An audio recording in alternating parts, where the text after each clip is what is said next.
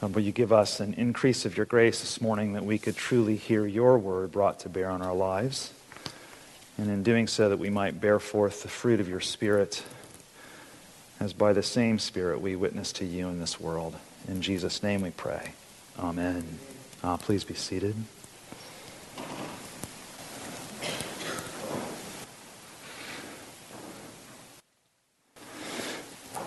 Now our reading today from Matthew's Gospel, chapter 9, beginning at the 32nd verse and running through to the 38th, is actually a short one. One began with the 35th verse, but I want to go back a little bit by way of review, because our reading today is like a hinge that holds a door and a frame together. And that frame is the new mission of Jesus, where the door is the new ministry, and the room on the other side is a new reality of our Lord's. You have that picture in mind. Let's look at those three dimensions through today's reading that I just named. We're going to look at them backwards, though. I know I'm calling on your imagination at the moment, but the first is this new reality, and then the new ministry, followed by a new mission. And now, I wonder if that makes sense to you. It's kind of like a film and rewind, starting with the scene before Matthew, chapter 35, that Cindy read, which our Bible titles, "The Harvest is Plentiful, but the Laborers Are Few." So let's start with the new reality. Last week our eyes were open to a new reality. Our vision was drawn to that in three ways. And first, Matthew's use of the word behold from his pen and Jesus' lips with regard to the death of a 12-year-old girl, and also with respect to a woman who had bled for 12 years. He was using this word behold, calling on our vision to look. Secondly, and more obviously though, it was with two blind men who were given their sight. They were given kind of two sights. First, their natural one, which they didn't have and was given to them, but also a spiritual one, so that they could see, on the one hand, as far as the eye could, but now they were actually given another sight to see Jesus for who he is. And then thirdly, there were these two men who were delivered from demon possession. And they were given their speech for more than they initially saw or perceived. I wonder if you remember what their response was. Their mouths were actually then opened to share and show forth who Jesus was.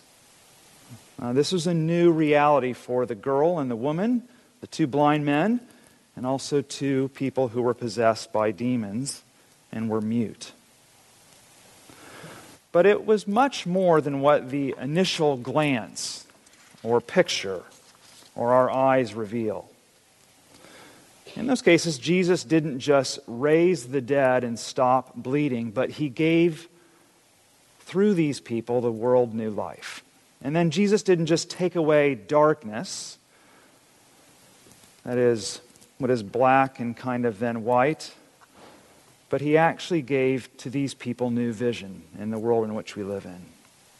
And then finally, Jesus didn't just loose the men's tongues who were mute, but he gave the world a new message. This is why I've actually entitled this sermon, "A New World." There's this new reality. Jesus has come for the world. Well, last week, the readers of Matthew's Gospel had our eyes open to this new reality of God's world. Jesus opened our eyes to see Jesus for who he really is, and to see Jesus, that one who gives new life, new sight, new message, so that we'll know that Jesus loses no opportunity to reveal himself to us, that he authorizes, he strengthens, he confirms, and he perfects our faith in him alone. And that's the purpose of why he chooses to raise the dead, restore, or deliver. or sometimes, as we know and maybe experience, not to raise the dead, not to restore or deliver. He loses no opportunity to give us faith, strengthen that faith, perfect the faith that He alone can actually give to us. And shows this that He's in control of all circumstances before, during, and after those events and incidents in our life, to fix our eyes upon Him. Now, all that follows this new reality will then be a new ministry and a new vision. And it's for us to see the way that Jesus then sees the world. First, to look at Him and see Him for who He is, and then to see the world the way He sees it. So there's this shift from a new reality of seeing Jesus to seeing the world the way He does. And there is an order to this. And unless you see Jesus for who He is, you won't be able to see the world the way He sees it. So seeing Jesus then helps us to see the world through His eyes. And that's what He wants for us in this text today. So let's then, secondly, look at this new ministry. When we come to the scene today, we find a summary statement that Jesus makes. In fact, it's more like a new ministry strategy. It's not novel in terms of being new or fashionable in terms of being new, but it's unique. It's truly new. And there's something about Jesus' ministry that no one has ever seen before. So Matthew summarizes in these words. He says, "And Jesus went throughout all the cities and villages, teaching in their synagogues and proclaiming the gospel of the kingdom and healing every disease and every affliction." Matthew's telling us Jesus went about 3 tasks in this. Teaching and healing. Those were chapters 5 through 7 and 8 and 9. Teaching in 5 and 7, healing in 8 and 9. And in between this teaching and healing, Matthew places this proclaiming the gospel of the kingdom. Now, we're used to this if we read the Bible. But what is proclaiming? John Webster says that the gospel is the gospel of the kingdom of God is an action of disorienting goodness. I love that phrase. It relates the gospel of the kingdom of God to what's going on in the world in which we live in. Our world is oriented or structured around what we or what it thinks is right and powerful and beautiful. And that's an idea or a lifestyle or an orientation. But Jesus comes along and He disorients the world and says, "World, you're disoriented." And it's His goodness, our Lord's goodness and His grace and His glory that disorients the world with His proclamation. And this proclamation isn't just the message of Jesus, but that He is the sum and substance of this message, this proclamation. And this is disorienting to the world, including you and me. And whenever we don't orient our lives to the gospel of the kingdom of God, then He comes along and disorients us and brings us back into orientation with who He is. That then, let me say this, is actually the sideboards of this door frame. The teaching might be one part of the frame, and His healing might be other, and then the proclamation over the top of it is this frame of this new ministry that's brought to bear in the lives through the Gospel of Matthew and ours as well. So that's the new ministry. What about the new mission then? The door. There is the door on the frame that's held by the hinge. And this door is called a new mission. Now, you see, Jesus first wanted to fix our eyes upon Him, where He is the author and the perfecter of our faith, but He also wants us to see the world as He sees it. So the new ministry, including teaching and healing and proclaiming, as I just mentioned, that's not just reorientation, but disorientation. And it leads to a new mission requiring us to see the world the way that Jesus sees it. And how does Jesus see this world? Well, verse 36 says, when He saw the crowds, He had compassion for them because they were harassed and helpless like sheep without a shepherd. Now, I don't know what you think about this, but it's not very flattering, right? To think of ourselves in the world as sheep. I won't go into that. But the operative word here is actually compassion. And it's not what we think. It's not kind and gentle and sympathetic. No, actually, it's agonized and agitated and activated for the world. Because the world is harassed and helpless and shepherdless. And this is the picture from both Ezekiel, as Cindy read, but also Jeremiah. Let me read to you Jeremiah chapter 23, verses 2 to 4, what he says about this flock.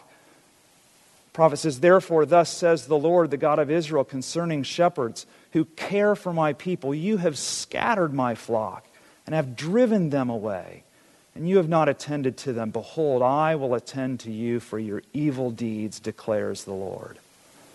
And then I will gather the remnant of my flock out of the countries where I have driven them, and I will bring them back to their fold, and they shall be fruitful and multiply." Jesus has great compassion for these people because they've been scattered because of their leaders. And this is the judgment of Jesus upon the Jewish leaders and the people. He's not just making a diagnosis to say, oh, you're sick, now let me give you a prescription. Something more fundamental is going on here, not just symptomatic. And this is a spiritual matter of sin and salvation. And so then Jesus makes another surprising and sweeping statement for the verses that follow. Remember, Jesus is agonized with his compassion. He's agitated and activated. He's compassionate. And he switches then from this livestock with sheep metaphor to one of produce and harvest. He says, "Then he said to his disciples, the harvest is plentiful, but the laborers are few. Therefore pray earnestly to the Lord of the harvest to send out laborers into his harvest." Now, did you hear that? Did you hear Jesus? He makes a statement and doesn't say, look at what's going on, now get to work. Or rather, maybe what he says is, your work, he's not saying don't work, but he's saying your work is to pray. But pray to the Lord of the harvest. See, because our temptation as Christians who are disciples and have a mission is to turn this faith of ours into a cause or a movement. Christianity is always about God first. What he is doing, how he sees the world, what he's doing about that, and how he does that through his Son, who is the substance and the sum of our faith. The mission is about the Father, the Son, and the Holy Spirit, what it is that actually they're doing in the world and how they draw us into their mission, into our Lord's mission. And what they do for the world that we can't do for it, what they do for us that we cannot do for ourselves, because it's only by grace that we're saved, through this faith that comes by beholding who Jesus is and seeing the world as he sees it. And then when we do that, we take action with him through prayer, and as we'll see in the chapters to come, as he calls apostles and then sends them out to do his mission. But it first and always actually starts with prayer to the Lord of the harvest. There's this wonderful hymn. It has 6 stanzas to it, which I'm not going to read all of them to you. But it's about prayer and work and prayer. The title of it is "Behold Us, Lord, a Little Space." And when we get to the 6th stanza, it brings this idea of work and prayer together. Different, but connected, for the purpose of mission. The last stanza reads like this: "Work shall be prayer, if all be wrought as thou wouldst have it done. And prayer by thee inspired and taught, itself with work be one." Now, friends, it's really important that we're involved in the mission of God and this harvest that Jesus sees as available, as the sheep are scattered and they're vulnerable and they're helpless and shepherdless. We need to be reminded that the Lord is our sheep and that it's absolutely critical that we pray. And in fact, I'll make one more quote, not a longish one, but every time that we say morning prayer, if you say that, you pray for this mission, this harvest in these words. And with this I'll end. God, the creator and preserver of all mankind, we humbly beseech thee for all sorts and conditions of men, that thou wouldst be pleased to make thy ways known unto them, thy saving health unto all nations. In the name of the Father, the Son, and the Holy Spirit.